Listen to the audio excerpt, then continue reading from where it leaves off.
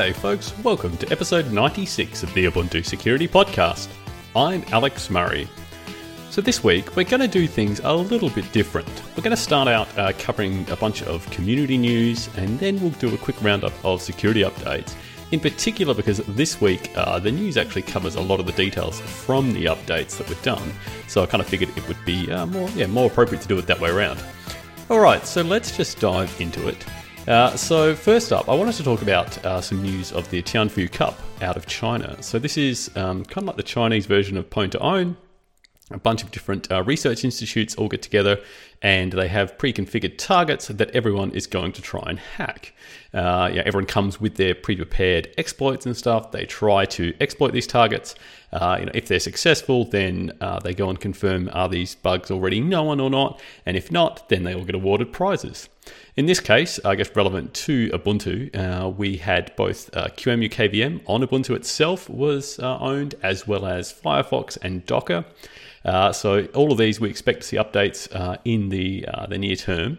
But other things as well were done. So Chrome, Safari, VMware ESXi, there was a CentOS 8, although details on how that was done we're not too sure on.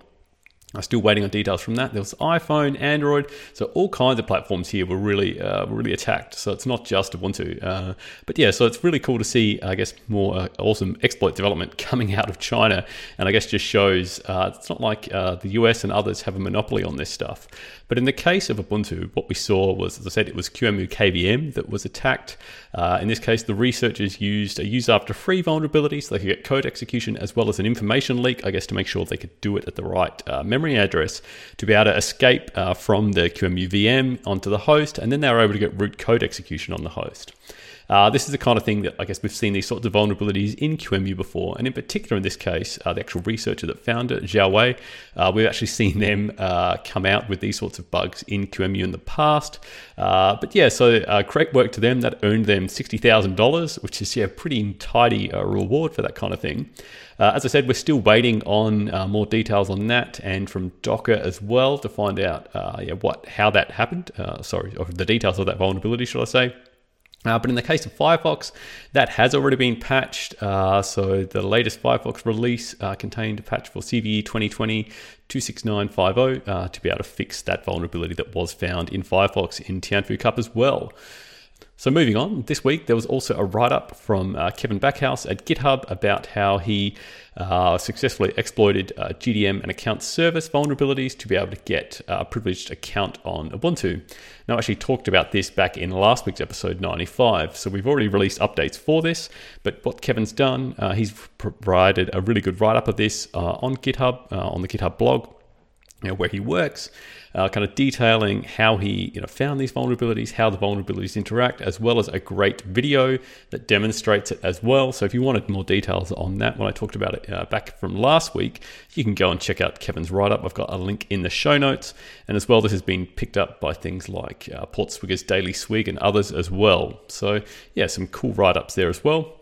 And the last thing that I wanted to talk about was this platypus attack against Intel CPUs. So this is kind of the latest round of side channel vulnerabilities in Intel CPUs. This time though, it's not so much a speculative execution attack as the kind that we've seen in the past, but it's actually about using power measurements of the CPU to be able to infer secret keys and that kind of stuff. So we've got a knowledge base article on this. There's a link to the Upstream project website. So, as you have a new vulnerability nowadays, everyone has to have a cool logo and a cool website for it. So platypusattack.com, as well as kind of quite approachable write-up from ZDNet on this as well. So check out the links in the show notes. But basically the Intel CPUs provide a way to measure their power usage. This can be done in Linux on user space. There's the RAPL runtime average power limit interface to be able to read that.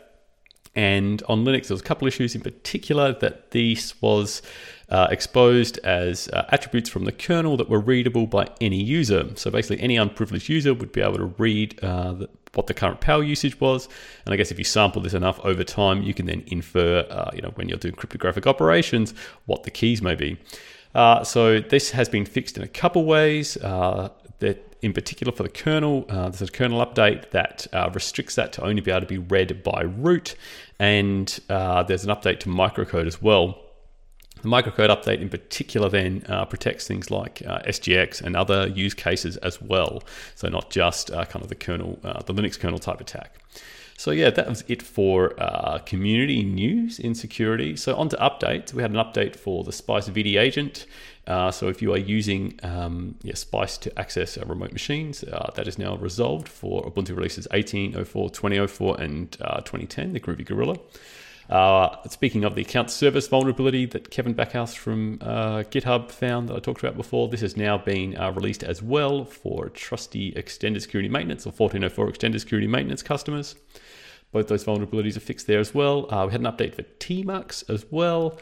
As I said, the Firefox update, Open LDAP, Pacemaker, and the kernel update to fix the Platypus attack as well as Intel microcode. So just on that, we do expect another Intel microcode release early next week. In this case, there was a regression for the Intel microcode on some platforms that would cause it to fail to boot. I'll talk about that more probably next week's episode, but we've already released an update that pulls back the microcode on those platforms, which is the more recent Intel Tiger Lake CBUs. But we will, Intel dropped another microcode update just earlier today, so we will be packaging that up, testing that, and releasing that probably next week, as I said. So expect more details on that next week. All right, so that takes us to the end of this week's episode. A bit of a shorter one this time, but I wanted to focus, I guess, more on some of the community stuff than just vulnerabilities this week.